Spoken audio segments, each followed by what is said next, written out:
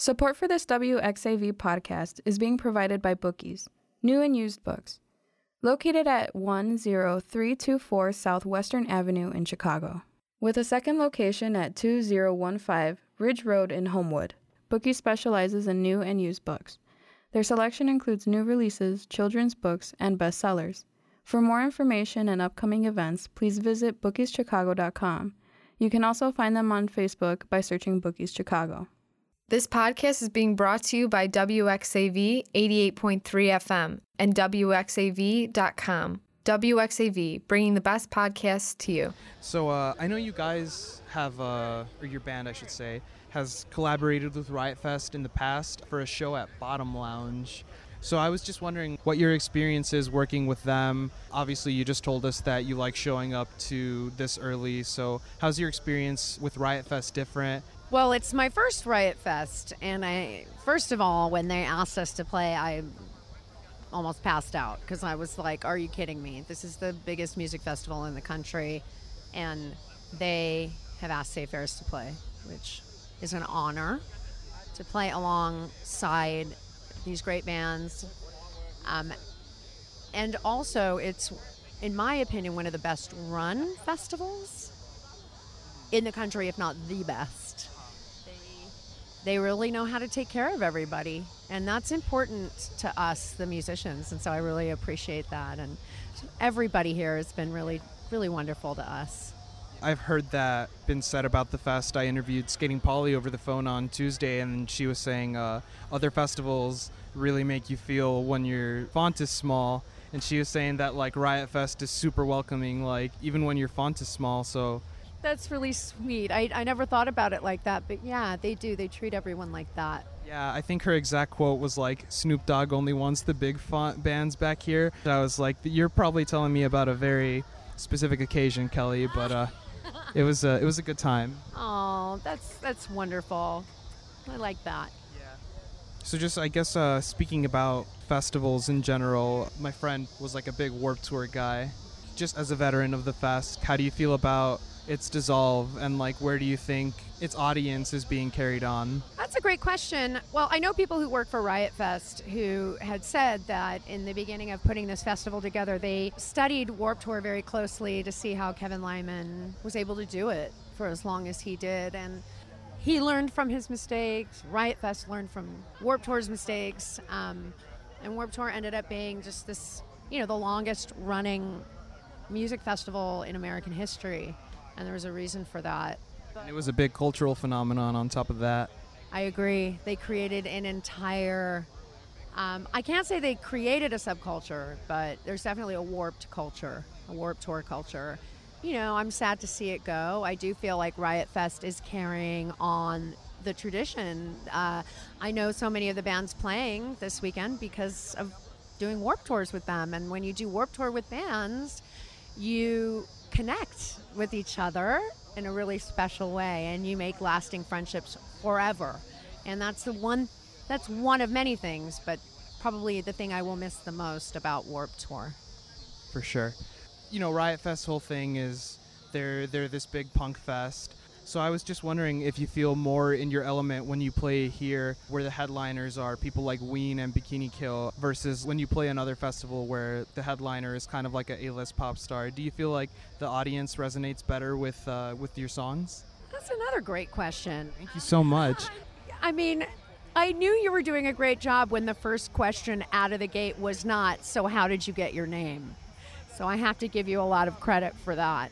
Great question. The thing about Warped was that, when I did my first Warped in 98, we were all of a certain genre, ska, punk, skate culture.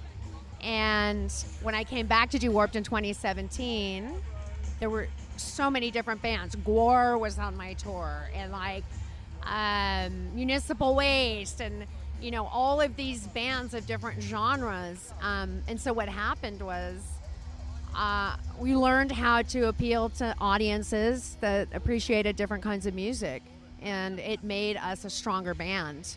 And so, yes, I do feel more comfortable here. This is like my people. Yeah, I totally get that. So it'd be appropriate to describe your band's music as ska, right?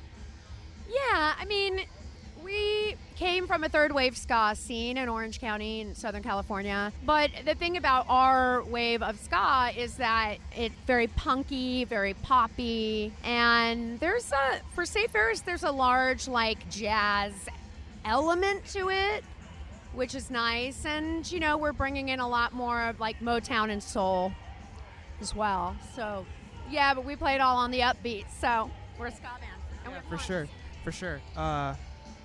So kind of in relation to that, I was wondering if you had an opinion on like how music education in schools kind of affects the genre. Like, does it help create bands? Because in my mind, when a school exposes a student to something that they otherwise wouldn't play, like a trombone or something, do you feel like music education plays a role, like just in your genre of ska or ska punk? Well, I relate very personally to this issue because I, came from a family that we didn't have an exorbitant amount of money, and I had a teacher who every year, for a number of years, her name is Judy Easterly. She's friends on my Facebook page with me now, but she's one of the reasons why I sing, because every year she'd pull money out of her own pocket and put on a talent show. And so in elementary school, I decided I wanted to try singing. And it's because of her, because she provided an extracurricular musical experience or an artistic experience for us where we were able to express ourselves outside of the realms of like music classes, which were becoming few and far between. So that had a lot to do with it. And then also in high school, the music and theater departments were dwindling, and I had the opportunity to transfer to School of the Arts in Orange County, which was like, $400 a year. It cost nothing. And that is what launched my musical career, basically. So, yeah, I think that this exposure and these people who care about music and music education for children, they're not only saving lives, because I know it saved mine, but it's creating an atmosphere for kids in which they can come together for purposes that are very positive and,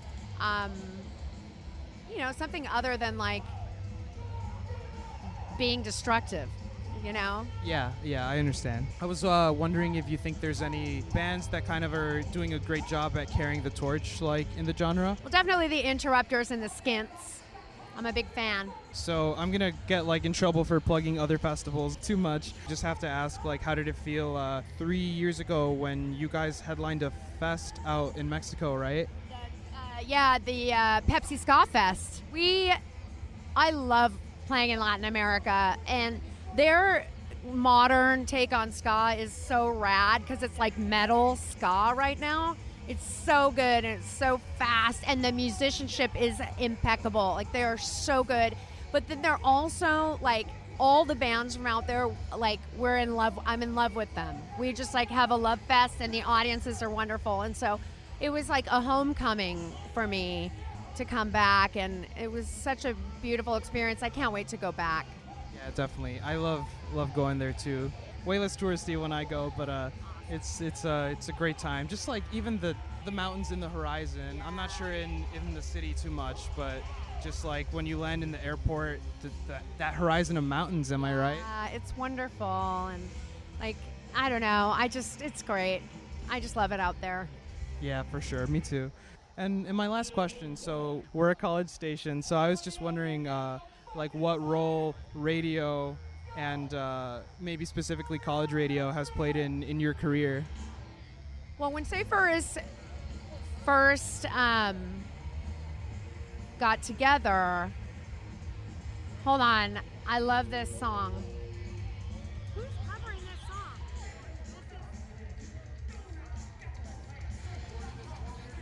You want to tell the... Joe Jackson song. Well, we just listened to it the other night. Who is this again?